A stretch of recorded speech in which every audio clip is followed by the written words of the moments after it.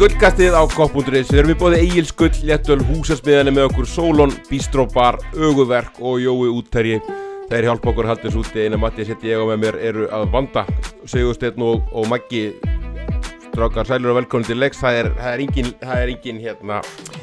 leikur búinn að vera þessari viku. Það var frestað öll út af útförinni hjá Elísabetu Englandsdrottningu, þannig að Liverpool í rauninni bara komið, það svona svolítið langt frí og töluvert logn á undan miklum stormi sem framundan. Strákar, við förum betri við þetta í þessari viku og ég eins og ég segi, strákar, velkomin til leiks. Maggi, þú varst ekki með okkur, þú fórst í jarðarförina, er það ekki rétt? Jú, það er bara þannig, veist að ég var þarna í smá vinnuferð og ætlaði að bjóða dótturinni með á Liverpool-leik en Elísabet ákvað að gera þetta aðeins öðruvísi, þannig að við vorum í London á skrýtnum tíma en svo sem alveg lífsreynsla að vera þarna úti þó ég ætti ekki að ræða þessa jarðarför eða dauðsfalli. En ákveðisfangelsi ná ekki Stamford helgina, það er klárt. Nei, Steini, þú hefur verið límdur, ég sá þú tókst frí í vinnunni þannig að þú hefur verið límdur í gjánum á mánudaginn. Ég er búinn að vera hágrátandi í rúma viku núna og taka mjög mikið á mig. Mjög erfitt og það er bara gaman að fá að tala við ykkur af því að ég hef alltaf að geta að tala við nokkurn mann núna. Við metum það í kannski í kringum áramótin allavega tölum við seinna núna hvort þessi pása var góð eða slæm fyrir Liverpool en það er allavega nóg að leikjum framundan þó að þessi núna ekki fyrir en eftir þetta landsleikjahlé, svo er bara tveir leikir í viku, í hverju viku og jafnvel 3, þannig að það verður nóg að gera fram að HM. Kíkjum aðeins á það, skoðum aðeins þessa leiki sem í október, skoðum aðeins bara leikmannakaupin hjá Liverpool og undanfarið og svona förum kannski ykkur dýpri greiningu á því hvað okkur finnst úti því að við náttúrulega komið nýjan sportdirektor og það var áhugaverðar sviftingar á lokadegi leikmannagluggans eða loka dögum gluggans sem eru kannski viðvörunarmerki fyrir stuðningsmenn Liverpool. Maður veit ekki, kíkjum aðeins inn á það og svo bara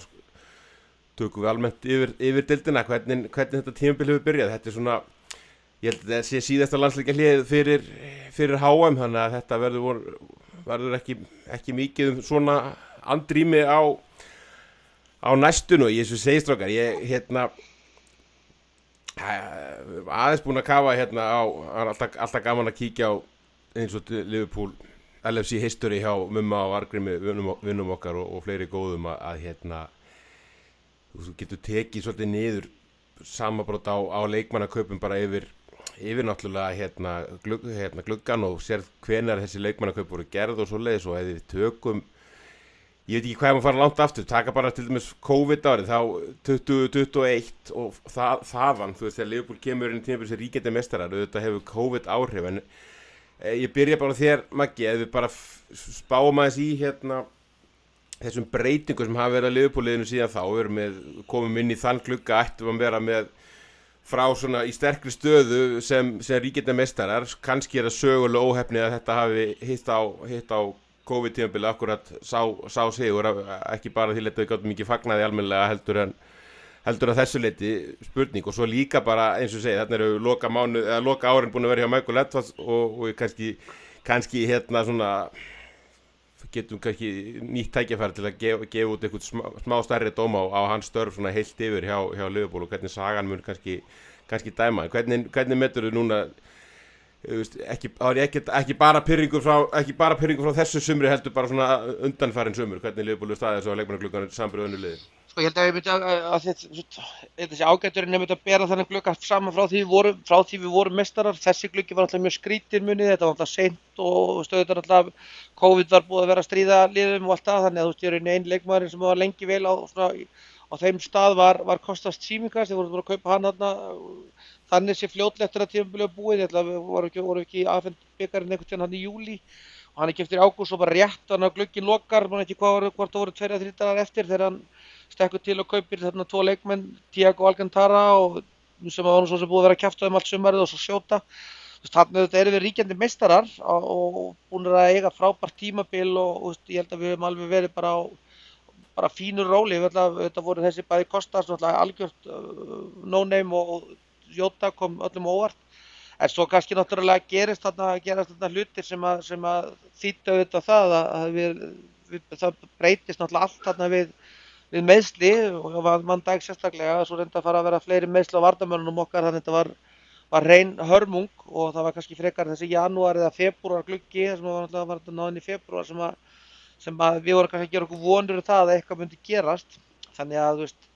þessi gluggi svona ef við horfum á 3-1 þá kannski má nú segja það að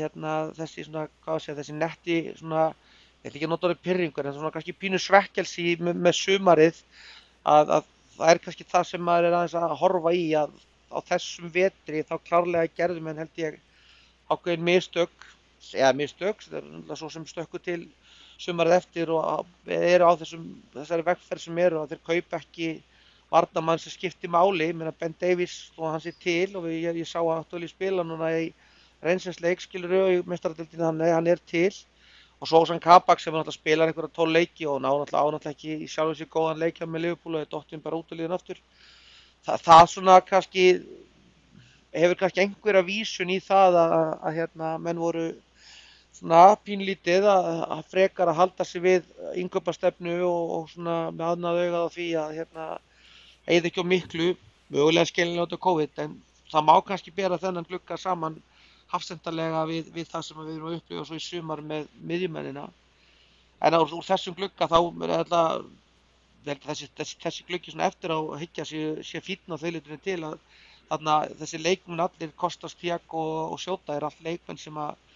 hafa nýst félaginu og svo erum við unga menn þarna sem eru keyptir þarna þeir alltaf stólið þessum Baye Setir sem að lítur náttúrulega mjög vel út núna og Katie Gordon sem að þó hann hafi kannski aðeins þátt tilbaka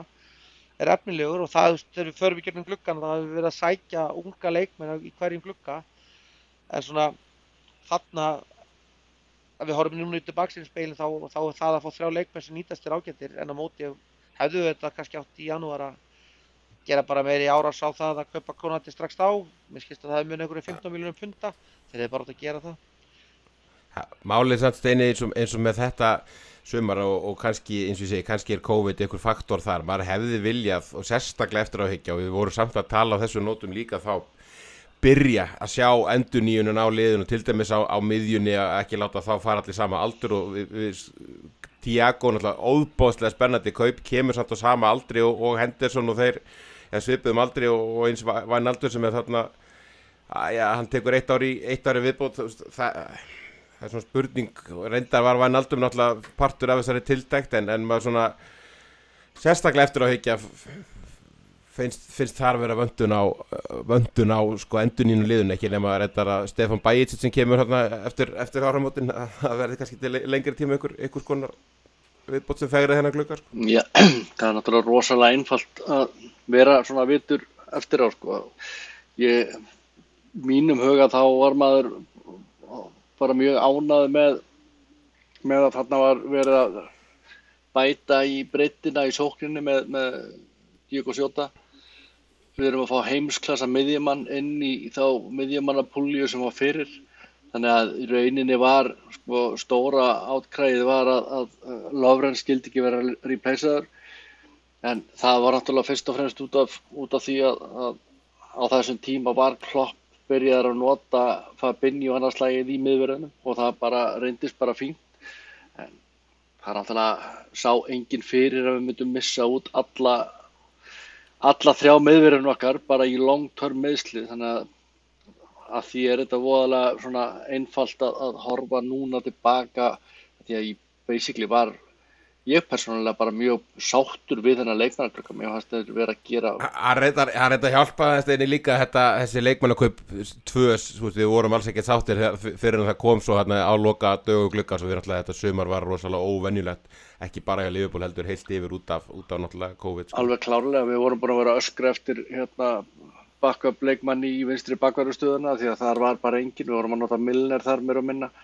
og eftir að glugginn lokaði og þessi 2 leikmenn voru komnir inn þá var maður bara drullu sáttur og síðan alltaf koma öll þessi áfall upp á og janúarglugginn verður aldrei rankaður sem góður gluggi bara út af því hvað menn voru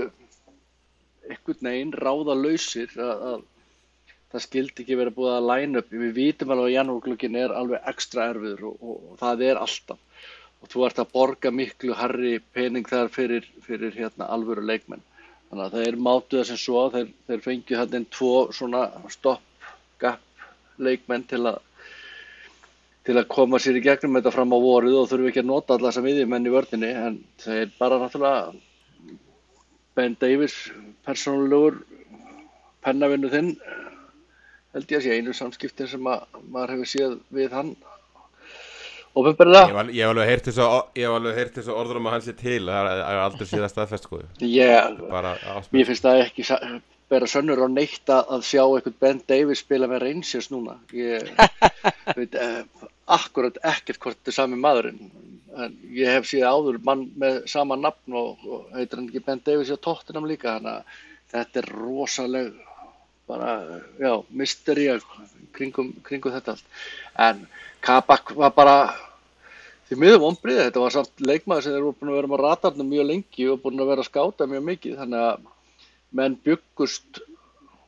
menn fóru örugglega inn í þann díl með það markmiði að klára kaupan vorið og bara hann myndi koma inn í þetta og standa sig vel, en síðan var hann bara í meiðslum og vesinu líka. En að því sögðu þá finnst mér að vera komið að Egils gullstund hjá okkur. Verður ykkur að góðu? Ekki spurning, ávallt Egils gull, það bara hressir bætur og kætir, en Maggi við við fáum hérna inn sem segið 2 leikmenn sem að fara beint inn í hópin og jafnvel byrjunarliðin í Diego Sota og Simikas nú að allavega svona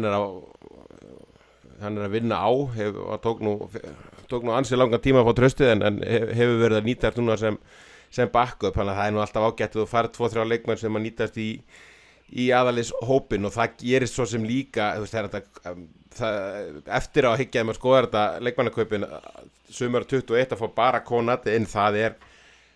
og sérstaklega eins og svona hvað hópurinn virkar þreyttur hún byrjuð þessu tímabil, þó að það er svo erfitt að dæma út því að síðasta tímabil var rauninni magnað árangurinn á liðinu og það var klárlega ekki vöntun á liðinu, en við erum kannski súpa að segja það núna að vera ekki komnir lengra í endurnýjun á hópnum, hafa ekki keypt kannski síðasta sumar fleiri leikmenn sem að fengi þetta tímabil svona nánast eins og Simikas til dæmis er búin að fá og fleiri sem að vera með í hópnum og kynnast öllu en ekkert endilega vera aðal og halda þessum aðalköllum áfram sko. Sko það alveg bara og það þess vegna kannski ágætt að fara einmitt yfir þetta þegar við förum í gegnum bara alla gluggana, það alveg ljóst mál að ef við gátum verið rólegir yfir því að við erum meistarar og svo kaupum við þarna 3 leikmenn og klárlega allt leikmenn sem að bætast við sko í þennan leikmannhóp ennþá sem ennþá leikmenn sem eru virkir, að þá náttúrulega það að kaupa bara 1 hafsend eru klárlega mistök. Það kannski erfitt að segja til það vegna við fórum inn í tímabili í fyrra sem var geðveikt gott og allt það, en það má líka alveg segja það að þetta hikst sem var í gangi sem var til Íslands urðu mikið meistarar klárlega ákveðinu veikleika sem að koma upp í fyrra haust sem að mögulega miðjumaður hefði bætt vegna þess að við vorum alveg í brasin á miðsvæðinu í fyrra, Ox var ekkert með neitt skárri þar heldur en var þá var Elliot var að spila þá og meði strax og þá vorum við í Brasil í Brentford og Brighton leikjunum erum við að skoða leikskýrslurnar okkar frá þeim leikjum þar sem við erum að æla yfir setningun á því, þannig að það alveg að horfa í tvo spekla og segja annars vegar að það sé þannig að sko við hefðum við hefum ekki verið vanþakklátir við það, við vinnum 2 titla og förum í úrslitaleiki í meistaradeildinni og erum 1 stigi frá titlinum,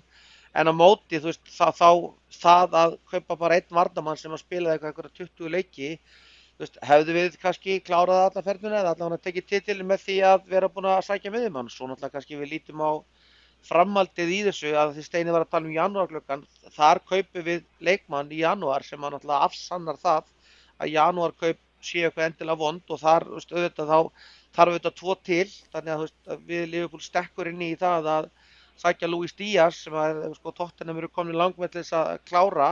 að janúarkaup geta alveg verið í klára, Tottenham að bjóða einhverjar 37 eða 8 milljónir ef við kaupum hann dýrar og meira, að þú átt alveg að geta sóttir leikmenn sem að geta skipt í máli í janúar, þú hefur efni á því, þannig að Luis Díaz eru klárlega dæmi góð janúarkaup, en svona, þú veist, sérstaklega líka á þessu markaði sem eru að vinna með, svo er líka Alveg. eitt varandi það samt Maggi, bara varandi þennan glugga að þú talar að Konati kemur hérna þennan einu kaup sumarsins, sko veist, það er satt og rétt, en þá er líka hægt að horfa á það kannski með glasið, með minna í glasuna, þetta hafi rauninni verið þá nánast í engin leikmannakaup á áætlun fyrir þetta sumurti, þegar Konati náttúrulega kaupin sem voru klárlega að ég held hugsuð fyrir tímabilið undan, veist, við seldum lágur og fengum ekkert í staðinn, sko. Og allar kjaftasögur segja það að í rauninni þetta var allt fyrir frá gengið og Liverpool hefði getað fengið hann í janúar fyrir einhver 15-20 milljónir meira heldur en þeir kaupa svona sumarið. Og það sleppur til, við skrýðum inn í meistaradeildina og svo að það að kaupa bara 1 hafsend er kannski pínu galið og ég hlakka alveg til, þú veist, eftir, ég ætla ekki orða það þannig, þegar að Klopp hættir hjá Liverpool og fer kannski að gera upp ferilinn sinn eins og hann gerði eftir Dortmund, að þá munum við alveg kannski fá að vita það sem hann er að vísa í núna í sumar þegar hann segir, ég hefði viljað að við hefum gamblað svolítið meira. Er hann að tala janúargluggann sem voru að tala á hann? Er hann að tala sumarið í fyrra? Það sem að, það er náttúrulega, á þeim tíma eru Keita með 2 ár eftir, Ox með 2 ár eftir, þannig að menn eru á þeim stað að vera velta sér fyrir sér hvað er alltaf að vera að gera, þannig að hann er alveg pottið ekki að tala gluggann á undan, ég held að hann sé að tala annarkvort, þannig að hann vetur 2021 sem að við förum í gegnum janúar og bara sleppum og svo mögulega og farin tímabil með 3 miðverð og 2 aðeins Gómez og Matip er alltaf bara svakalegt. Það er rosalega kuldi og á sama hátt skilur við kannski sleppur hann í gegnum þetta í fyrra, en einhverja glugga er hann að tala, ég held að sé ekki að tala janúargluggann því að hann sækir Díaz þá, ég held að þeir hafa ekkert verið í því, en var hann að tala einmitt sumarið þarna fyrir eftir COVID, ég held ekki, ég held alltaf að hann sé að vísa í annarkvort þennan janúarglugga eða mögulega þennan sumarglugga þarna í fyrra eða sumargluggan í ár, því ég held að það sé það sem hann er að tala sko, því að hann er ekki bara að tala út í bláinn þegar hann sagði þetta, að hann hefði kannski, ég hefði viljað gamla meira en ég ræði ekki öllu, þá er hann að tala eitthvað af þessum gluggum. Steini, ef við förum þá áfram núna í sumar og metum að glugga, núna er COVID gluggarnir búnir og við sáum það bara á leikmannamarkaðnum, það var ansi mikið aksjón í gangi hjá öllum liðum, inn í þennan glugga heldur að hlutabréfi Liverpool hafi verið eitthvað mikið herri heldur að voru til dæmis eftir þetta tímabil og hvernig horfir sumarglugginn við núna eftir svona fyrstu hvað eru konur 2 mánuðir á tímabilinu að verða? Þau veit að litast þegar maður horfir á þessa glugga, þau veit að litast hvernig tímabilið hefur byrjað og það hefur náttúrulega ekki byrjað eins og við vildum og Darwin Núñez til dæmis sem voru aðalkaupin okkar í sumar að þegar hann er búinn að vera bara stóran hluta af þessum leikjum í leikbanni fyrir heilatóknun í leik og láta reka sig út á 3 leikja bann. Það hefur áhrif. Ég meina, við erum búin að vera öskri eftir backup í hægri bakverði. Hann var keyptur í sumar, en hvað gerist? Hann er búinn að vera meiddur alveg síðan á undirbúningstímabilinu. Við vildum fá sóknarmann, raunin ekki í staðinn fyrir Mane að því að sá aðli kom í janúar aðeins fyrir hann átt að koma, en við erum að fá þarna bara dýra nýju í framlínuna sem er ákaflega spennandi leikmaður og væri örugglega búinn að setja betur mark sitt á deildina ef ekki væri fyrir sögðu heilatóknun. Fabio Carvalho, eitthvað sem við vorum öllum að taka í janúar, mjög spennandi ungur leikmaður sem á bara framtíðina fyrir sér og greinilega virkilega góður í fótbolta. Þarna vantar náttúrulega bara inn í það sem við höfum verið að röflum. Glugginn í svona heildsinni er alveg í lagi, en ég held að sé allir sammála það að þessi miðjumaður, að það er það sem vantar til að gera þennan glugga bara virkilega fínan. Ég held að maður sé ekki að leita eftir því að Liverpool sé að bæta við sig einhverjum 6-7 köllum á hverju sumri. Við erum margoft búin að tala það að við viljum komast í þá stöðu að vera með liðið að við þurfum að bæta 1-2 quality leikmönnum á hverju ári. Bara ofan á hópinn sem við erum með og svona jöfn og stöðug endurnýjun. Við vorum í rauninni einum miðjumanni frá því. Þeir virkilega reyndu að fá þennan Tusimeni sem að fóru á endanum til Real Madrid. Þeir voru tilbúinir að setja 80 milljónir punda í þann strák. En bara við margoft farið yfir að þeir eru þrjóskir á leikmannamarkaðnum og þeir eru alveg tilbúin með peninginn þegar réttur leikmaður kemur, en það þrjóska við að fara niður listan sem að hefur, og örugglega það sem að Klopp að vísa í þegar hann segir að menn vil ekki taka sénsana. Þannig að þá menn búin að missa af target nummer 1 og 2 að vilja ekki fara í target nummer 3 eða 4. Það er tvennt í þessu steini sem svolítið vond viðvörunlega sem við sjáum sérstaklega eftir Klopp talar að hann þurfi ekki miðjumann og náttúrulega að verja þá klúbbinn og taka sig kannski einhvern hitta út af því að það var augljóst að þessi Tuchel-Meni díll gekk ekki upp. Það er fyrsta lagi vont að Julian Ward byrja á því að ná ekki stóra targeti sumarsins og það ykkur hluta vegna dettur upp fyrir og gerist það með þessum hætti. Annað það sko að segja að sé ekkert vandamál og lenda svo í því áður en leikmannagluggan lokar. Að Julian Ward í sinu fyrsta glugga sem hann sóló, kannski var hann byrjaður eitthvað fyrir að taka þetta yfir, við veitum ekkert hvernig þetta starfið innan hún hjá þeim, en sko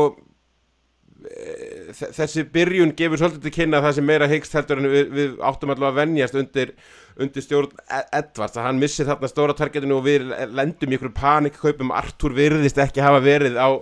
neinu plani fyrir en bara þarna rétt undir loka glugga, en svo bara vonandi það eitthvað viðbót sem nýtist okkur vel, en hérna ósanngjarnt að segja að þetta hafi allavega verið svona ekkert sérstök byrjun á starfinu hjá honum og svo náttúrulega kannski tökum við í framhaldinu af því hvernig við metum Edwards bara heilt yfir, hvort að hann sé svona mikill stillingur eins og hafi látið, eða hvort að Klopp til dæmis hafi fegrað hann meira heldur en hvað segja Klopp fær kredit fyrir? Já, ég meina Julian Ward að klárlega að draga þarna inn leikmenn sem voru mjög ofarlega á lista í kaupum, með því að ná inn Darwin Núñez og með því að taka þá Carvalho og Ramsey. Þetta eru klárlega leikmenn sem voru þarna á listanum og ég ætla ekki að láta eins og að Michael Edwards hafi aldrei mist af fyrsta targeti. Við vitum alveg að það hefur gerst. Þá snýst þetta bara hvað næsta skref. Jú, það má kannski eitthvað klína á Julian Ward að það skildi ekki vera skotmark nummer 2 sem var hægt að fara í, eða 3, af því að ég potið dróð Jude Bellingham þarna skotmark nummer 1 og Þetta náttúrulega, ef það staðfest einhver tíma á þessu tímabili að Jude Bellingham að koma til Liverpool, þá náttúrulega þá mun sagan dæma þetta tímabil. Það var ekkert alveg tímabili núna sem Liverpool að spila, heldur þetta tímabil kannski 12 mánaða tímabil aðeins öðruvísi heldur en við erum að sjá það akkurat núna. Klárlega, bara líkt og þegar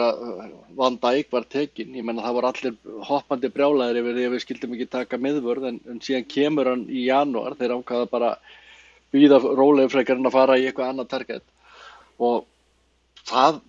ég held að það sé enginn sem að efist þá ákvörðun í dag að hafa gert það þannig, af því að ef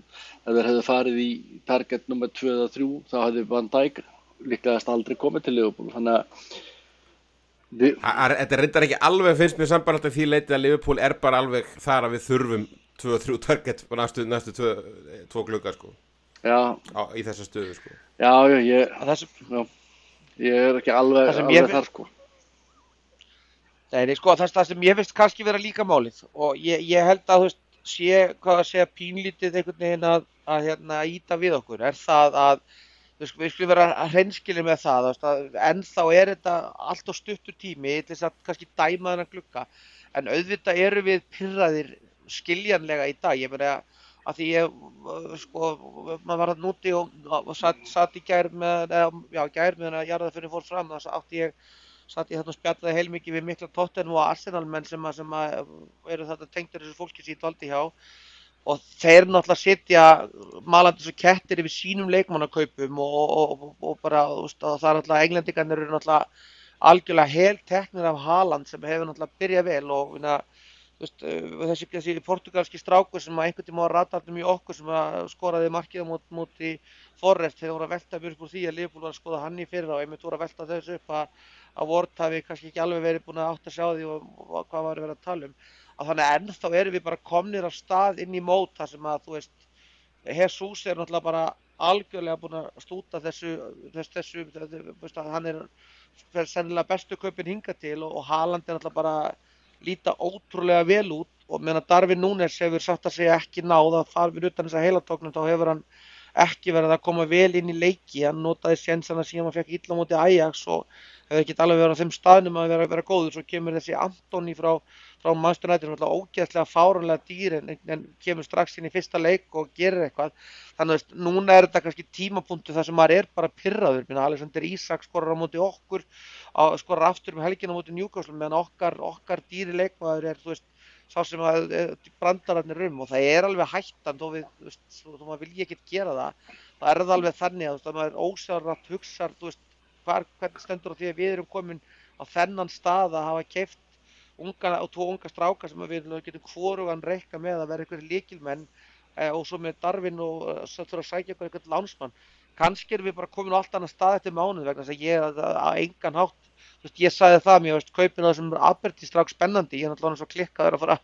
horfa á þennan skoska bolta by the way okkar, með unningan smá sigur helgina sem mér menn unnum Celtic, að sko, það var bara þannig, og Calvin Ramsey leit mjög vel út í Aberdeen og skoska deildin er kannski ekki mælikvarði, en það eru strákar sem koma þarna inn, strákar sem kemur þarna inn og er bara fínn og flottur,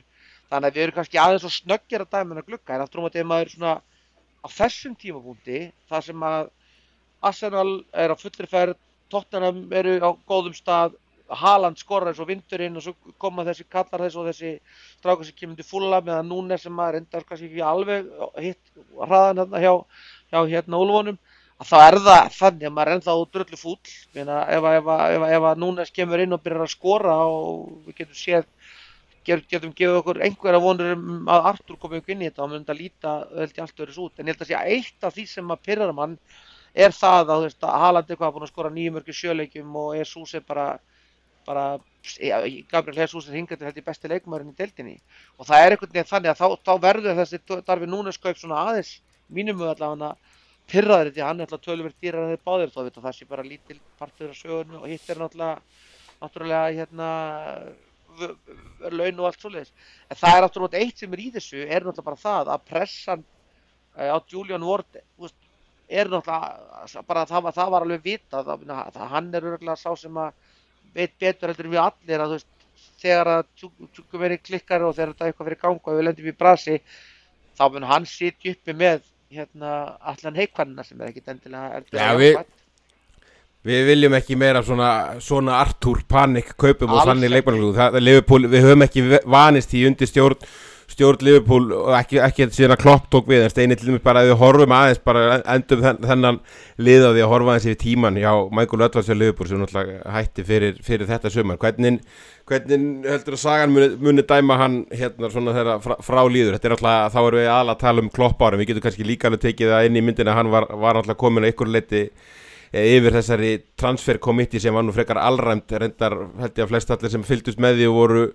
allar stundins með Liverpool voru nú flestir fylgjandi því sem að nefndin var að leggja til og ekki sérstaklega sáttu við þessa leikmenn sem að töldust vera Rodgers leikmenn og ég held að hafa nú sést strax í kjölfara að Rodgers fór og svona hvað hann er að kaupa síðan þá. Sagan náttúrulega lítar þetta vel hjá Edwards, hann hefur bara gert fáránlega gott starf þarna en eins og hann hefur sjálfur sagt og eins og Klopp hefur líka sagt að þá snýst þetta allt um teymisvinnu hjá þeim og ég held að það sé engin einn sem að tekur með allt kreditið en hann er klárlega einn af svona aðalhausinn og hann virðist nú vera þannig karakter, hann heldur því nú manna mest fram sjálfur, þetta sé alls ekki hann algjörlega, en ég er alveg þegar að tala um panikkaupin í Arthur sem að hafa ekki verið gerðaður, við höfum oft verið í þessu, ég meina þetta er lánstíl, við höfum, hvað hét hann sem við fengum Tottenham fyrirverandi Kolfrey. Já, og síðan núna hann það kemur Kabak og Davies gluggi sem er náttúrulega þannig að það er náttúrulega algjör sögu fölsun að segja að þetta séu fyrstu eitthvað svona panik lánstíl menn þurfa bara náttúrulega að bregðast við og því miður hafa þessi kaup ekki eða þessi lánstílar ekki gengið upp í gegnum tíðina og við vitum það ekki á þessum tímapunkti núna. Ég er ennþá bara nokkuð bjartur og að því við erum að tala um Edwards þá þá ég held að sé bara lýsi því best og maður eiginlega þar að það lið, ef að það verður eitthvað fótboltalið sem fær Michael Edwards til sín, þá það að gera virkilega góða hluti, af því að þó að, eins og segja áður að þetta teymisvinna og það eru margir sem koma að þessum ákvörðunum, en klárlega hann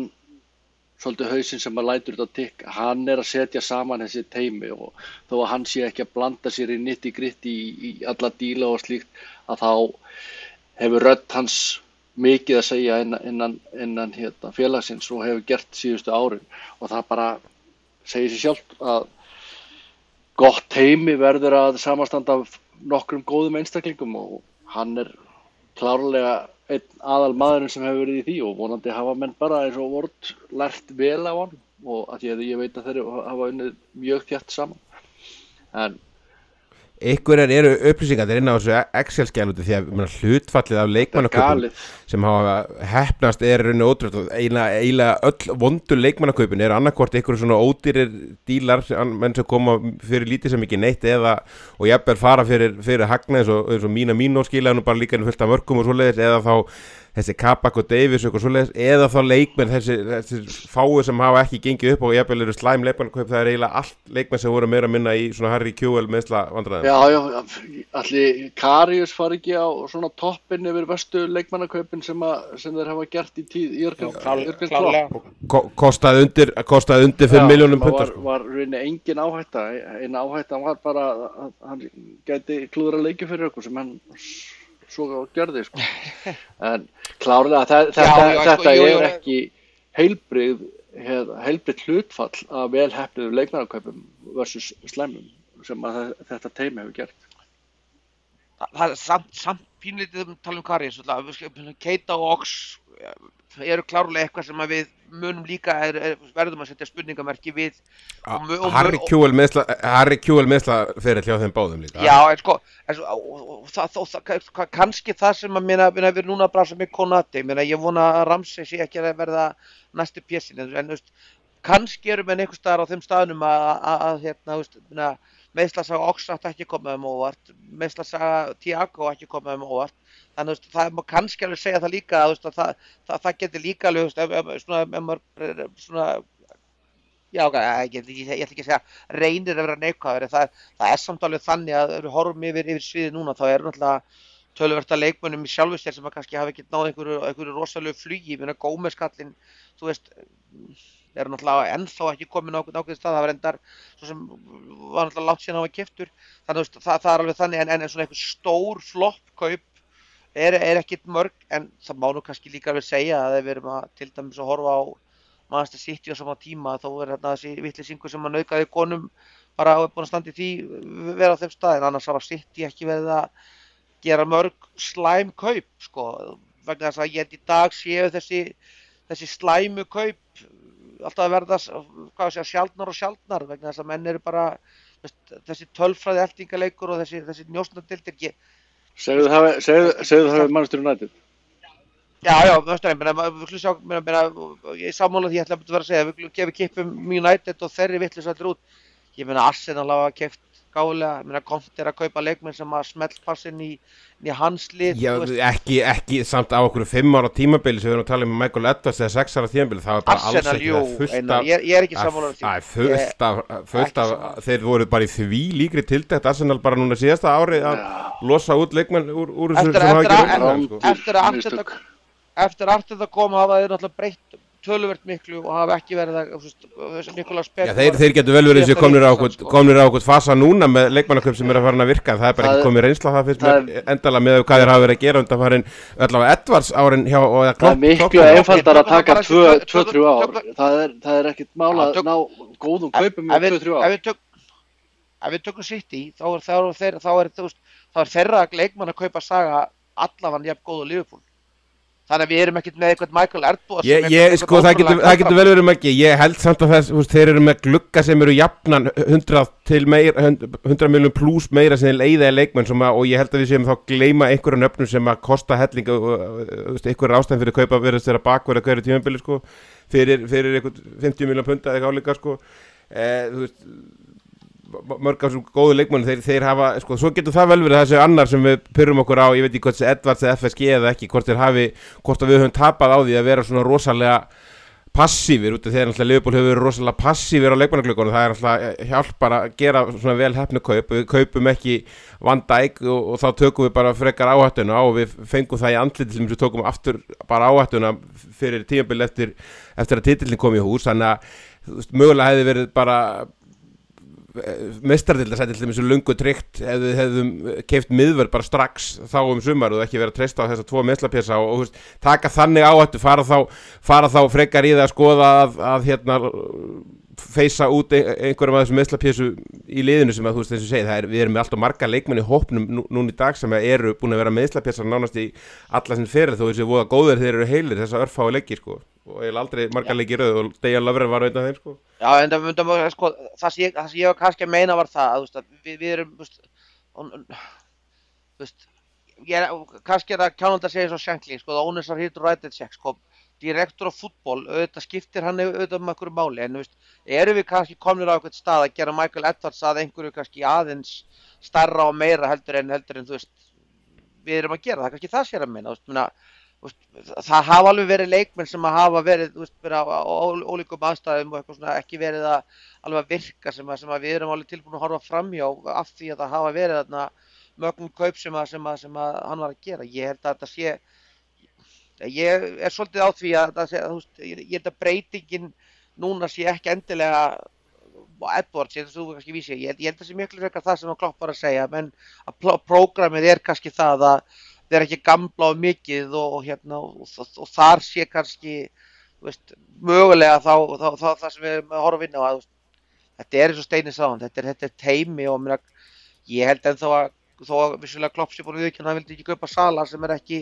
gáfulegt, þá held ég ennþá að Klopp ráði 90% af því hvaða leikmennur eru keyptir og þessi gaurar þá bara sjáu til restina sko. Algjörlega, strákar, setjum punktin aðeins hérna á þessar pælingar, þetta er eins og segja áhugavert að skoða hvernig þetta verður og eins og segja við erum farnir að gera okkur svolítið vonur stærra og meira læti hjá Liverpool, það voru aðeins, þeir byrjuðu á því sumar og þeir ætluðu að kaupa stórt nafn á miðjuna vonandi heldur það áfram í framhaldinu og jafnvel bara strax eftir HM, við höfum aldrei verið með HM á þessum ástíma, getur vel verið að það verði eitthvað meiri hreyfingar á markanum í kjölfarið á því fyrst að HM árið er búið,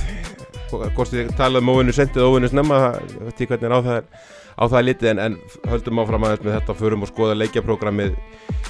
leikjaprógrammið framundan bara örstutt áður en við förum þar. Steini, við vorum að tala um hérna varabúningin og sjónkörfingan og þetta var einhvern tímann að þetta svipum tíma og leikjaprógrammið er komið að fullt en ég fór nú eftir þáttinn hjá okkur á daginn fór nú að skoða úrvalið hjá að Jóa útherja, þetta nú, þú getur nú aldeilis stressað upp, er ekki slatti hérna við vorum úrvalið hjá útherja sem getur hendi í hellin, þú veist, Liverpool pílurnar og eitthvað svona. Klárt mál og það er náttúrulega slatta vörum í hellinum nú þegar, þannig að það er alltaf hægt að bæta á sig blómum og þeir eru með alveg fullt af alls konar Liverpool stöffi. Liverpool pílupakki, ég er reyndar ekki komið með þar, ég þarf að fá mig þar. Maggi, við tökum það með í næstu ferði í hellin og gefum honum í hérna, ekki spurning. Í helliskjöf. Ég tókst nú að finna Liverpool þarna úti í London og ég hef verið að viðurkenna það að ég ætlaði mér að kaupa nýju grænu treyjuna en ég var ekki alveg ánægð með hana en enda að kaupa fyrir dótturna þennan þessa hvítu. Við erum ekkert, maður þarf að taka sér skara af sér 10 kíló í þetta hvíta en djúveld er hún flott. Það er treyja sem að ég vildi hefði hlaupið að vera 10 kíló til að taka hana í, hún er bara ef það steina til 50 samanlega aftur þá myndi ég bara klárlega mæti í einhverju svoleiðis treyju í afmælisgjöf sko. En þessi græna var svona pínu og hefur nokkra mánuði eða nokkra vikur í þér núna Maggi að skafið að þér áður en að þið kemur í útherja þú jólarita þar. Ekki spurning. Það eru hvítu treyjun og jólin. Strákar, þetta eins og við komum inn á í byrjun algjörlega lognið á undan storminum, sagan mun líka dæma það Steini hvort þetta sé jákvætt eða neikvætt en hérna rennum bara aðeins svona overview yfir leikjaprógrammi núna næsta mánuðin, menn þetta er náttúrulega svolítið rugl framundan. Það byrjum náttúrulega 1. október á Brighton og það bara leikir að 3 til 4 daga fresti alveg út allan mánuð. Rangers leikirnir báðir, það eru Ajax og City og fleiri stórleikir og bara eins og ég segi, förum bara svo sem ekkert eitthvað skipulag á því sérstaklega, en byrjum bara á þessu Brighton-leik. Þeir eru komin nýjan stjóra, Graham Potter tekin við Chelsea, heldur þetta sé náttúrulega fyrsti leikurinn sem að verður hjá nýju stjóra og hann þetta er stjóri með læti spila pressu fótbolta og hefur svona verið rísandi nafn og mjög áhugaverð ráðningi af þeim. Di Serbi heitir hann, var í Sassuolo, þessu Sassuolo liði sem var svo öflugt fyrir svona 2-3 árum. Er þetta gott eða neikvætt fyrir Liverpool til dæmis að fá það strax? Við höfum oft óttast að pirra okkur á því að Liverpool sé að mæta liðið með nýjan stjóra. Það er algjörlega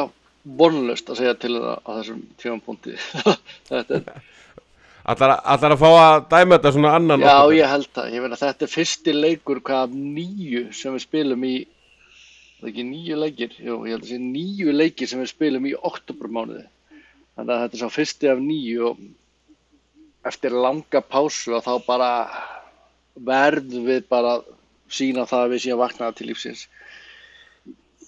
Þetta er sko 9 leikir og það er bara deild og meistaradeild. Það er ekki bikarleikur þessu. Bara deild og meistaradeild. En ég er samt á því að mér fannst liðið undir stjórn Potter vera ótrúlega vel drillað og skemmtilegt og það sem að menn vissu nákvæmlega sitt hlutverk í liðinu og voru bara virkilega erfið við að eiga. Þannig að það er ekki eins og að það er oft í þessum bransa þegar að verða að skipta þjálfara, þá er það á liðum sem að hefur verið að ganga illa og það kemur nýr þjálfari inn með ferskar hugmyndir og allt í einu kemur smá búst í hópinn. Það þarf ekki að vera í þessu tilviki, af því að það er búið að vera búst í hópnum, það er búið að vera, þeir eru búnir að byrja þetta tímabil frábærlega og bara virkilega bara í stuði núna í upphafi móts og spila virkilega góðan bolta, erfið við að eiga og núna er sá stjóri sem að var með á því skriði farin út og alveg nýr komin inn í staðinn. Þannig að ég væri hræddari við þessa breytingu ef þetta hefði verið lið sem væri búin að vera að ströggla og væri að fá inn einhverja nýja hugmyndafræði og allt nýtt og ferskt. En það er ekki í þessu. Kannski kemur hann með einhverja nýjar og ferskar hugmyndir, gott og vel, þá er það bara eins og það er. En þetta er allt öðruvísi að mæta stjóra sem er að koma inn ekki út af því að hinn stjóri var rekinn, heldur hann er að taka við búinu af honum. Það verður öflugt að sjá hvernig Brighton kemur í þetta og líka er alltaf bara þurfa að fá Liverpool þarf að koma með alvöru læti inn í þetta strax eftir landsleikjahlé. Það er bara pressa á liðin að taka þennan mánu með trompi og snúa aðeins stemminguna aðeins við. Þetta er búið að vera allt og mikið hyggst og svona værukærð yfir þessu, en annar leikur til að koma því af stað og blóðuna aðeins af stað, Maggi, er náttúrulega þessi, og þú ert náttúrulega sérstakur sérfræðingur þáttarins í skoska fótboltanum og Ben Davies og félagar, það er útileikurinn, nei, það er heimaleikurinn fyrst á fjórða. Þetta er svona ekta vika til að fara út á Liverpool-leiki, Brighton og Rangers hérna með nokkra daga millibili. Ég meina, við klárum þessa Rangers-leiki, við gætum verið að klára að fara mjög langt með riðilinn bara strax 12. október sem væri á helvíti dýrmætt í svona fyrir upp á framhaldið ekki. Já, og það sem Steini var að segja var náttúrulega bara eins og ég sagði að við sjáðum náttúrulega hérna í þessum sko þáttum okkar hingað til, þú veist.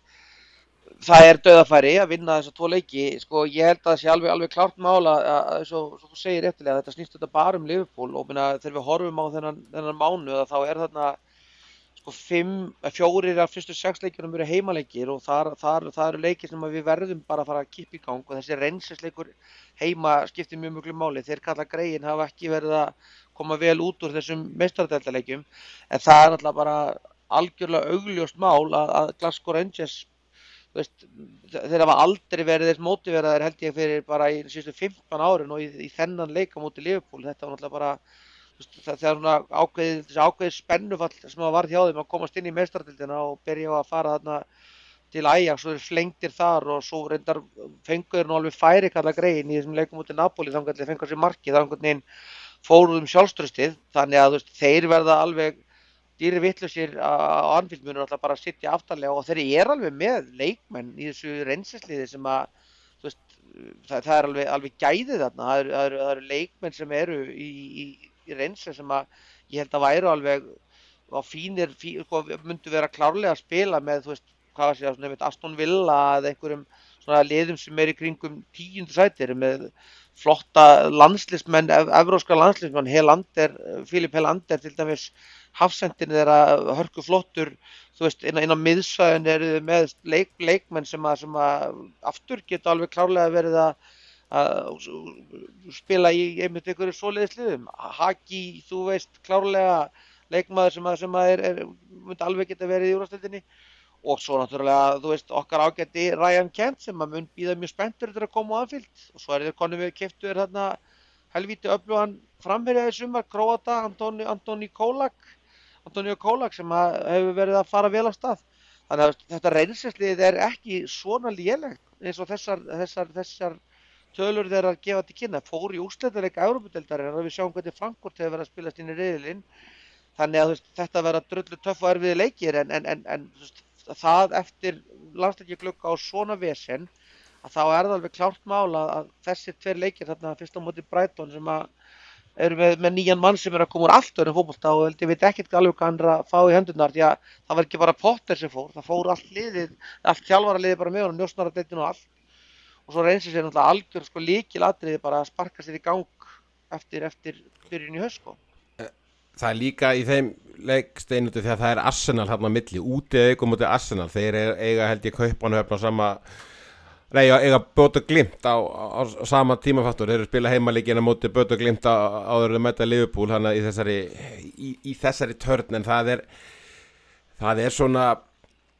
smá sérmaður, Liverpool gerði það líka á þessu stíi keppnari fyrra að ég segi kannski ekki að nota úlingalið en þeir hvíli einhverja til dæmis heldur að Artur Melo og eitthvað svoleiðis er kannski líklegur til að fara að fá jafnvel byrjunis sæti í reynsleiknum og hann var farin í þann leik með ykkur veginn með fókusun á útileikjum. Alveg klárlega og ég meina Arsenal er að fara inn í hérna Bót og Glimt leik alveg bara með Liverpool leikinn bara sem target nummer 1 og ég held að það verði kannski ekki við erum alltaf að spila í meistaradeildinni og þeir ekki, þannig að ég held að það sé út af því að það skiptir svo miklu máli núna fyrir Liverpool að koma sér í gegnum riðilinn og þeir gætu komið sér nánast í gegnum hann bara með sigri í þessum 2 leikjum á Rangers en klárlega verður hann með annað augað á þessum Arsenal-leik. Það ágætt að þetta komi þetta snemma í þessari leikjatörn af því að ef að fyrri leikurinn á móti Rangers fer vel þá hægt að setja allan fítonskraft sem hann gerir í hennan Arsenal-leik og síðan sjá bara hvernig staðan verður í næsta Rangers-leik því að City síðan strax þar á eftir. Þannig að klárt mál, hann verður með sitt sterkasta lið á móti Arsenal og mjög líklega á hann eftir að vera svona að nota hópinn talsvert í þessum Rangers-leikjum báðum, sé hvora með við. Það var ekki draumurinn Maggi að fá Arsenal og City, það væru leikirnir eftir meistaradeildarleikjum, ennþá meira svona ríður á að taka Rangers en samt að gera það með, hvað segir maður, skynsamlegum hætti og þetta er það nú hægt og það eru svo sem 5 og 4 dagar þarna á milli sem nú bara telst vera pása í þessu leikjaprógrammi framöndan og auðvitað eiga náttúrulega City eins prógram, þeir eiga Kaupmannahöfn í meistaradeildinni á þessum sama tíma og við erum að spila reynsleikina þannig að ég held að þeir sé að spila úti sem sagt áður en þeir mæta okkur og fá svo degið meira í kvíldrendar en ef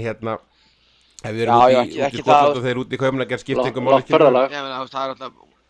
við veitum það Glasgow og Liverpool eru 2,5 tími eða eitthvað þannig að það er svo sem ekki mál að ég fljúi ekki á okkur 40 mínútum á milli þannig að ekki strögglega heima á sér þannig að það er svo sem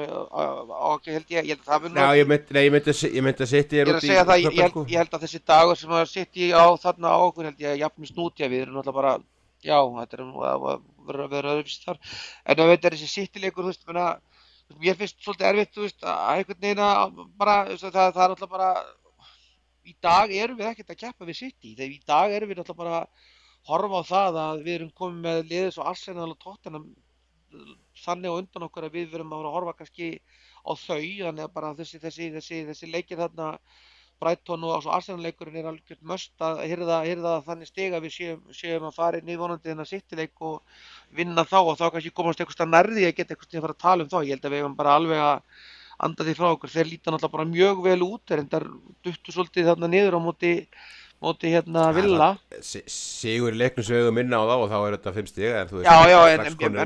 þessa umræðu. Já, mér finnst þeir líta, þeir náttúrulega þeir fóru á Múlinjó helgina og stútu liðið sem að hefði ekki fengið á sig 3 mörk, man ekki hvaða langan tíma, ekki hérna held ég okkur á Anfield, þetta 4-0 í COVID-vetrinum sko. Þannig að þeir lítu bara ótrúlega vel út og bara það verður alveg verkefni að taka þá, en það er alveg klart mál, það að eins og Steini var að tala um á hann, þá verður menn að vera með annað augað á og þá verður við þetta bara fyrst og fyrst að vona að leikmennir sem er sagt að sé að koma tilbaka, þetta haldist heilir. Ég meina við sáum hvað Thiago skipti mjög máli hjá Ajax og þið fóruð yfir í síðasta þætti. Það er bara algjört lykilatriði að þegar við förum í þessa leiki við móti Arsenal og City hérna með viku millibili að þá séum við með þá leikmenn sem við þurfum heila og í einhverju standi því að það er það sem þetta mun allt skipta máli. Ef að Thiago meiðist aftur hérna og við erum aftur að lendi því að fara að stilla upp sko Harvey Elliott og Fabio Carvalho inn á miðjunni á móti Arsenal úti, þá töpum við því og við ætlum að stilla svoleiðis miðju upp heim móti City, þá töpum við því líka. Þannig að það er svolítið bara þannig einhvern veginn að liðið haldist heilt og geti byggt vona á það sem að var kannski að gerast í þessum Ajax-leik sko. Því við erum ennþá að sjá, við erum bara að sjá oftar brúnuliðin upp heldur en grænuliðin upp. Svo er þetta í lokmánaðarins 3 deildarleikir, það er alltaf þessi Ajax-leikur úti sem að Maggi kemur inn á vonandi verður Liverpool komið langlegana með riðilinn þegar kemur á þeim leiki, allavega 9 stig, það færi svolítið langt með það myndi maður ætla en hérna sko West Ham hefur verið strögglega byrjun tímabils, Nottingham Forest er búin að skipta lið og það hefur ekkert byrjað með látum, það getur vel verið konir alltaf stöðusteini hérna í lok október og svona mikið leikjaprógram að spila þetta lið saman, þeir eru með marga ágætlega spennandi leikmenn og svona þetta lítslið hefur líka verið að býta ágætlega frá sér í byrjun tímabils, en þetta er það fer náttúrulega eftir City-leiknum en mikið leikjaprógram, ég held að þetta þegar við erum að spila leiki í miðri viku þá er það líka á það líka við þau er ekki að fá auka leiki í hvílda okkur eins og Forrest og Leeds og svona Vestamleikurinn er í miðri viku þannig að þetta er bara 9 stiga lok október vonum við og það er alls ekki það sem við verðum að upplefa í byrjun Nei, við verðum að hafa trú á því að við getum rokkið í gang, ég meina við erum ennþá með sama kjarnan og spila þetta frábæra tímabili fyrra og það eru við konum betur inn á það eftir, það eru margir leikmenn á æfingarsvæðinu þrátt fyrir að fari slatti út í landsleikjarhléið en ég ætla bara rétt að vona það að það sé verið að vinna dag og nótt að greina spilamennskuna og það sem við sófasérfræðingarnir teljum okkur sjá sem er að það sé verið að adressa það á æfingarsvæðinu alveg hægri vinstri núna og þetta er töfft prógram, það verður ekkert mikið æfingar næsta mánuðin eftir þetta landsleikjarhlé klárast, þetta verður bara endurheimt og næstileikur þannig að það er eins gott að menn nýti þessa pásu vel núna í greiningar og síðan bara þennan stutta tíma sem er fyrir fyrsta leik að koma þessu inn í restina hópnum sem er ekki á svæðinu. En já, þetta verður töff, þetta verður gaman, mikið óbóðslega verður gaman að sjá bara non-stop fótbolta. Ég veit að leikmennir verða þreyttir og allt það en ég er alveg bara endurnærður og til í svona alvöru mánuð í áhorfi. Þeir eru allan daginn að vilja þetta miklu frekar heldur en svona mánuð eins og við hefur upplifað. Maggi, það var ekki bara þú sem mistir af Chelsea-leiknum. Við erum náttúrulega líka að tala um að hópurinn misti úr viku þar sem að við veljum fagmann húsasmiðunar í þessari viku. Við erum að tala um það hörku afsláttur og parketti hjá þeim ennþá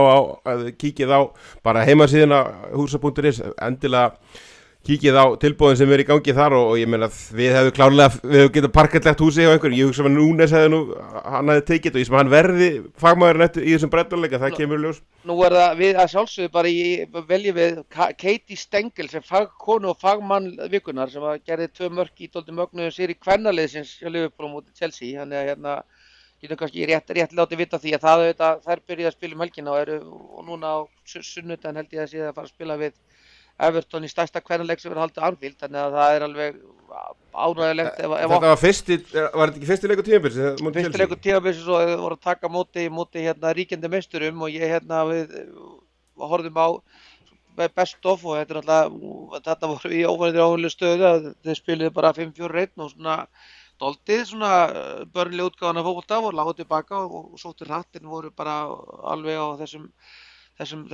fínu nótum að vera búin að aðeins að stimpla Liverpool inn í og það náttúrulega alveg ljóst mál að frábær árangur enska kvennalandsliðsins í sumar hefur þýtt að það hefur verið sett meiri fókus á kvennafótboltann og Liverpool hefur klárlega verið hluti af því og það bara þær settu nýtt áhorfendamet á Prenton Park núna í síðasta leik voru með töluvert meira af áhorfendum á þessum leik sínum heldur en að vera áður og bara ekkert jákvætt, það bara fyrir okkur sem erum stelpupappar að eiga 14 ára stelpur sem farin að velta því fyrir sér hvort að hún get ekki spila með Liverpool, það auðvitað bara gaman og þannig að ég held að við bara ef Katie örugglega grjóthörð í því að það hafa verið ísköld á punktunum og sett fyrir víti að hann vantar pottþétt parkett í húsbílnum bara skuttla ég held að hún sé bara mjög góð í parkettlögn þannig að ég held að hún sé alveg bara ekki að fara að fá sér hardparkett hjá húsaspiðinu núna bara á allt húsið hjá sér þannig að það verður gaman að fylgjast með á Instagram þegar hún fyrir að parkettleika Ekki spurning, en þetta líka bara vonandi eins og segja auðvitað þurfa að sníða sér stakki eitthvað til vexti sem nýlega deildinni og en það rosalegt statement að byrja því að vinna ríkjandi meistara og greinilega með þeim bara líka í umfjöllun bara hjá þessum Liverpool miðlum og eins og segir bara eru sýnilegri í borginu og svolítið því að það var Liverpoolið klúbburinn fekk alveg bara nokkuð stórt gult spjald þegar þetta lið fjall og þetta var bara skítlélegt hjá klúbbnum að setja ekki meira í þetta því að eins og við höfum talað áður í þessum þetta er ekkit rosalegt budget í samanburði við kallaliðið sem þarf til þess að gera þetta svona nokkuð allavega mun meira sómarsanlegt og eins bara eru hörku og eins og að koma í ljós í mjög vel heppnuðu EM hjá Englendingum í sumar og víðar það bara hörku viðskipta tækifæri líka í kvennafótboltanum á Bretland og mikill uppgangur í því eins og segja fylla Anfield nánast í fyrir derbyleik það mjög mikil breyting á því sem að hefur verið vonandi og heldur þetta áfram en talandi risastórt gullspjald Maggi, tökum bara aðeins svona almennt ekki bara Liverpool heldur svona heilt yfir tímabil, þú komast aðeins inn á dáðan að það eru fleiri lið heldur en bara City sem við þurfum orðið að hafa áhyggjur af og þú veist, með hvað Liverpool hefur svona vanta mótjóð þá þessi byrjun bara að virka mig svona svolítið eins og risastórt gullspjald og við þurfum að fá hressilegt búst strax eftir landsleikjahlé. Já, alveg sammála því, það bara alveg klárt mál að þetta gullspjald. Það bara, maður þarf að passa sig að verða ekki dramatískur, því að þetta auðvitað bara rétt að byrja og það ýmislegt eftir, en bara gleymum því ekkert að 10 af 11 við vorum á því að við erum meistarar og ætlum okkur bara að vera bara á þessum stað og sögðum það alveg frá því bara með Gumma Ben þarna í fyrsta þættinu fyrir Fulham-leikina, lykillinn að því að ná okkur árangri væri það að byrja vel, því að þú veist í fyrra klúðrast klárlega verkefnið á fyrstu 2 mánuðunum og bara á jafntöflum og svona leikjum sem við áttum að vinna Brentford út í Brighton heima, einhverja svona leiki sem voru á þeim stað. Þegar þú ert að keppa við gott lið að City-liðið þá þarftu bara að byrja strax og allt of margir leikmenn hafa verið að leika illa og það alltaf bara því miður bara ekki bara þessir leikmenn sem hafa kannski eins og við vorum að tala Núnes eða einhverjir sem hafa verið middir heldur það var bara lykilmenn í liðinu okkar, bakvörðurinn okkar verið að hugsta Virgil átt erfitt tímabil, Salar ekki að virka. Þetta bara getur ekkert virkað svona lengur og það náttúrulega búið að vera töluvert skrifað það hjá þeim sem hafa verið hvort sem hafa hlustað á Blood Red eða Anfield Rap eða sem að lesa úr Athletic Echo-unu, það náttúrulega bara að vera að fara í gegnum það að heilt yfir hefur bara droppið í framistöðum hjá liðinu og leikmönnum verið bara mjög mikið og þá auðvitað verðum við að bara tala út frá því, við getum ekki bara, þú veist, við erum að hrósa þessum gaurum, þeir eru góðir, en við verðum líka að segja, hissa upp þessi buxurnatakk, og það er það sem að þeir þurfa að gera, við sko, þú veist, það að sjá Arsenal-liðið helgina bakka yfir Brentford og útivelli, þú veist, markmaður Brentford og maður leiksins í þeim leik, það var bara þannig, Brentford tjekk jú einhver færi, en þeir eiga þetta í 7-8 skot á ramman og hann með sko 2-3 vörslur í stöðunni 3-0 sem eru bara geggjaðar, þannig að Arsenal fer þarna á þennan völl og stútar þessu seiga Brentford-lið eins og þeir stútuðu Palace og í rauninni tapleikurinn á Trafford var bara, að mínu viti bara nærri þeirra án, þannig að þeir líta bara ótrúlega vel út og eru bara alveg búin að lenda í meiðslum og búin að þurfa að breyta upp leikmannahópnum og svo Tottenham klárlega að verða betri með hverjum leiknum. Þannig að við getum ekkert verið að droppa einhverjum stigum núna til þess að fara að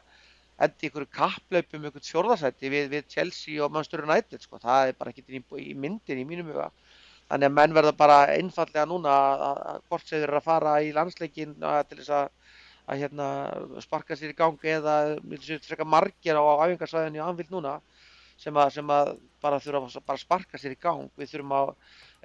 við erum núna í sko 8. sæti og við ætlum að vera í topp 4 þegar októbermánuður er búinn og helst ofar en það. Það er bara, það er ekkert annað mælikvarði í boði. Liverpool á ekki að vera að keppa í 4. sæti í þessari deild. Það er bara galið. Já, við erum búin með 6 leiki og 2 sigra,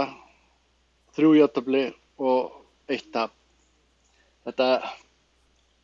langt frá væntingum, það er bara vægt til orða tekið. Og það sem að rauninni veldur meiri áhyggjum er spila mennskan sjálf í mörgum af þessum leikjum. Jú, mér finnst það reyndar svolítið full mikið lagt hjá Magga með þetta Tottenham-lið. Mér finnst það ekki líta neitt rosalega vel út. Ég horfði nú stóran... Þeir eru að ná í úrslit, en þá kemur að spila mennskunni. Hversu lengi getur þú spilað og náði úrslit ef spilamennskan er ekki að bakka þau upp. Sama með Manchester United. Þeir eru búin að vera að hala inn stig núna í síðustu leikjum. Getur þetta haldið áfram yfir heilt tímabil? Ég veit það ekki, en klárt mál er að Arsenal lítur mjög vel út í upphafi leiktíðar og það er líka klárt mál að við megum ekkert við meira svona hiksti eins og er búið að vera í upphafi tímabils. Núna verða menn að fara að sýna sitt rétta andlit og annars erum við að fara að lenda allt og langt á eftir þessum toppliðum til að geta tekið eitthvað. Því að núna erum við búin með 6 leiki, eigum 1 leik inni á efstu 3 liðin, Arsenal, City og Tottenham. Og við vitum alveg hvernig staðan var áramótin gagnvart City. Þar vorum við 14 stigum á eftir, 8 leiki inni. Þannig að það er langt í það að maður fara að afskrifa eitthvað, en ég er mjög góður hvað menn þurfa samt að fara að gera sig í brók og sína allavega jafn góðar frammistöður ef ekki betri en við sýndum móti Ajax, því að við sáum loksins í síðasta leik og notabenni, það var síðasti leikur sem við spiluðum. Þá sáum við svona glimpsis af því sem að við eigum að vera að sjá hjá Liverpool og það er bara eitthvað sem að menn þurfa að fara að gera meira af núna. Afstöð líka bara þessum fleiri liða og hinn liðin, sko. Chelsea til dæmis eru nú með stíi meira en Liverpool í töflunum og búin að reka stjóran, það er náttúrulega augljóst að það var eitthvað meira í gangi þar heldur en bara gengið í töflunni, því að það geti nú alveg eins og hjá okkur breyst nokkur hratt, en hvernig heldur til dæmis að framhaldi verði og þeim og hvernig líst þér á Maggi bara, þú veist,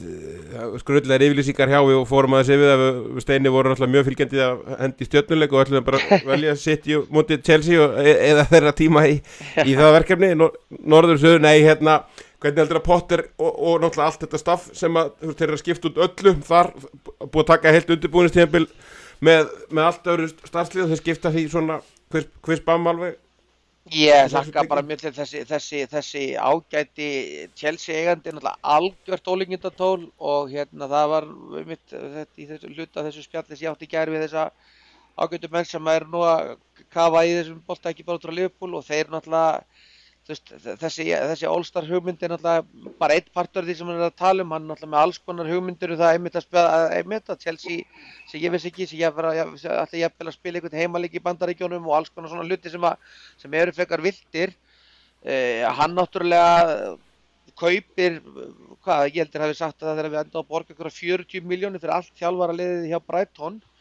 og það byrjaði ekki vel, ég horfði ekki á mínútu af þeim leik en þeir vildu meina það að Chelsea hafi ekki litið vel út í þessum Evrópuleik sem hann stjórnaði og þeir vilja nú meina það hann sé komin í djúpulaugina hann Potter og muni eiga erfitt því að þessi gaur sé bara vaðandi allt þarna hjá Chelsea og sé jafnvel búin að vera skipt með einhverja unglinga þjálfara og allt einhvern veginn og opaslega svona fastur í því að gera þetta á amerísku leiðinni þar sem hann náttúrulega liðseigendurnir taka alveg ótrúlega margar ákvarðanir í Ameríku ef þeir vilja, það er bara mjög sérstakt að fylgjast með amerískum íþróttum hvað liðseigendur taka við titlinum eins og hafi bara John Terry bara hafi verið að spila þetta. Já, algjörlega og eru bara hika ekkert við að skipta leikmönnum og svona bara upp úr engu og hann greinilega á þeim stað og augljóst mál að þetta var ekki engin tilviljun að Potter bara komin einhverjum degi seinna með allt sitt starfslið, það bara búið klárlega verið að teikna eitthvað upp þar, þannig að það verður bara fróðlegt að sjá hvernig þetta konsept gengur hjá þessum ágætu Ameríkönum og ég held að Potter getur Rodgers hjá Liverpool, Potter á Chelsea, þetta sama hugmyndin að finna ungan stjóra sem hefur verið að spila eitthvað árangursríkan og ágætna fótbolta en það gekk ekki á Rodgers og ég ekkert vissum að Potter eitthvað að virka hjá Chelsea, það bara svo, þetta svo ólíkt að stjórna. Það er svolítið magnað að gera þetta svona stutt inn í tímabili að maður haldið að sérstaklega svona stjóri hefði viljað fá undirbúningstímabilið með liðið en sjáum hvað setur þetta ég hef mikla trú á þessum stjóra og hann er magnaðan feril hinga til allavega líka bara fyrir því hvað hann fær í traust og tíma hjá þessu Chelsea en það er að fljóta að breytast veðrið í þessu steinu og ég held að Brendan Rodgers sé nú gott dæmi um það, þú veist, það er ekkert langt síðan að hann hefði nú verið ansi líklegur til að taka við sínu gamla uppeldisfélagi sem þjálfari að einhverju leyti fara til Chelsea og svona vera líklegast til að og var orðaður á tímabili við þá bara við erum talað fyrir svona 1-2 árum ef ég man rétt, hann er núna það hefur verið bara mjög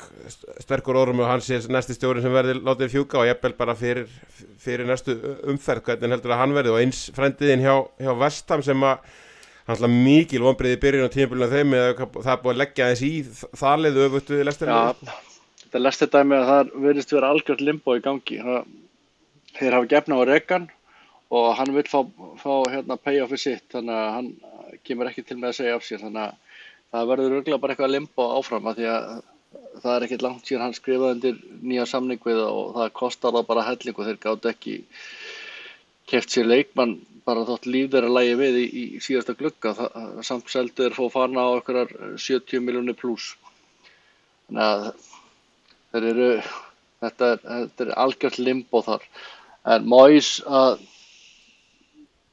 hann fekk náttúrulega bara alveg fullt af peningum og núna ég veit eiginlega ekki hvað ég á að segja Moyes. Mér hefur aldrei svona líka við hann sem stjóra, mér hefur alltaf fundist hann svona óttalegur vælegur kjói yfir öllum hlutum, en núna getur hann ekki vælt yfir neina því að hann fekk bara fullt af peningum og búin að styrkja liðið alveg helling, en það gengur ekki raskat, þannig að ég held samt að það sé svolítið í að hann fari á okkar hættusvæði með að verða rekinn sko. Strákar, þetta held ég að verða svona komið gott í þessari viku. Við erum í, eins og segir, landsliðsverkefni, það vantar bara rauninni samkomubann til að toppa leiðindin. Þá er þetta komið þjóðadeildan martröðun að byrja og eitthvað svoleiðis. Ég tek undir með Eiríki Rúnars vinn okkar sem var að koma með þessa speki á þetta tillögu að rauninni. Það væri bara langbest að setja bara samkomubann líka fyrst við erum það þessu, en hérna ef við horfum á þetta landsliðsverkefni, það er ekkert það margir, það er náttúrulega allir okkar bestu menn eru í flestur okkar bestu manna í landsliðsverkefnum, það ágætt eins og vanalega náttúrulega Matip ekki með, Gómez ekki í landsliðinu, Konate meiddur og vonandi fer hann að koma að skríða saman fljótlega í október ef ekki bara strax. Andy Robertson fór ekki í landsliðsverkefni, ég er ekki alveg viss hvað er langt í hann. Þessi Ramsey, hann ekki hvorki í unglingalandsliðinu eða neinu landsliðsverkefnum. Thiago, hann ekkert hættur, hann bara ekki hópið og spánur með það nokkuð, eða ekki rétt skilja mér. Milner náttúrulega hættur líka, Curtis Jones á miðslæðlustum, Arthur ekki í landsliðshópnum og Fabio Carvalho er í hvorki úlíka allavega ekki verkefni U21 og hann ekki í landsliðinu. Það eru nokkuð margir sem hann hefur úr að svona, ég nota á æfingum allavega þessari viku, eins og sé Arthur er að spila hérna núna U21 leiki til að koma sér í ykkur leikaæfingu, þannig að það ágætt. Það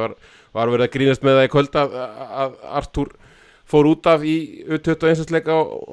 móti Rockdale fyrir Jay Spearing. Já, Jay gamli Spearing. Live kom sem því fast. Það bara bírkellir eftir og tekið dansa på borðið. Já, tekið gott spór. Ég held að Spearing hafi bara hætti eftir að hitta okkur. Hann bara ákvæmd að toppnum væri náð. Ég er samanlega því að það er alltaf bara þessi landsleikjagluggi oft verið verri, en hins vegar eru til dæmis brassatir okkar alltaf á þeim stað. Það var ekkert gott að þeir var ykkur í brassin. Henderson valinn inn í landsliðið, það var ekki bara í dag, þó hann hafi verið meiddur. Þannig að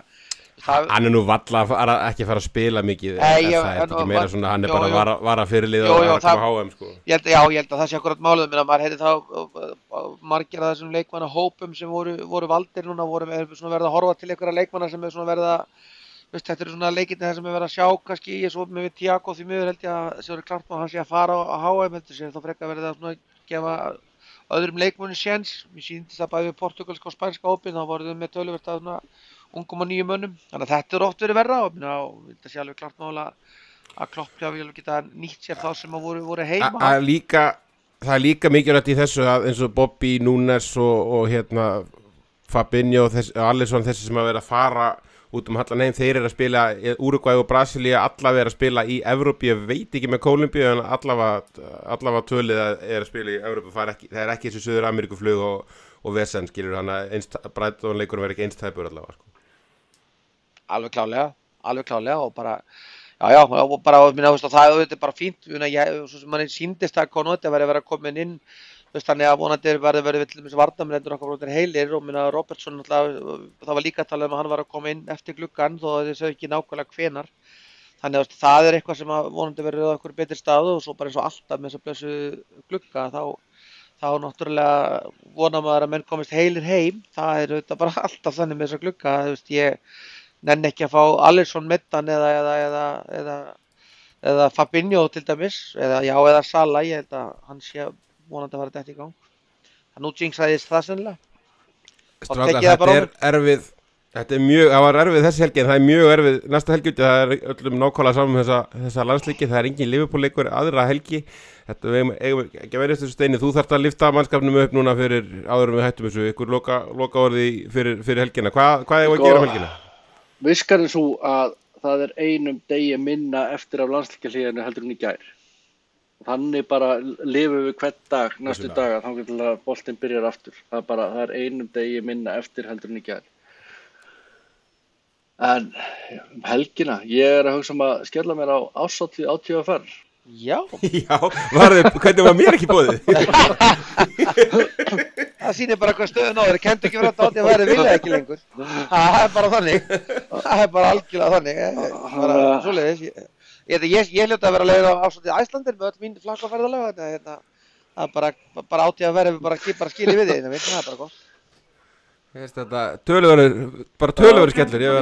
Ég ætla bara að skella mér á þetta. Mæki mín, ég heyri þér það mögulega í næstu viku, ég varst að Steini verði komin á ról fyrir einhvern á 50-daginn. Algjörlega, við erum góðir. Strákar, þetta er gott í þessari viku, látum reyni syngja ykkur að gefa okkur tóna inn í þessa erfiðu helgi. Sérstaklega á Steina.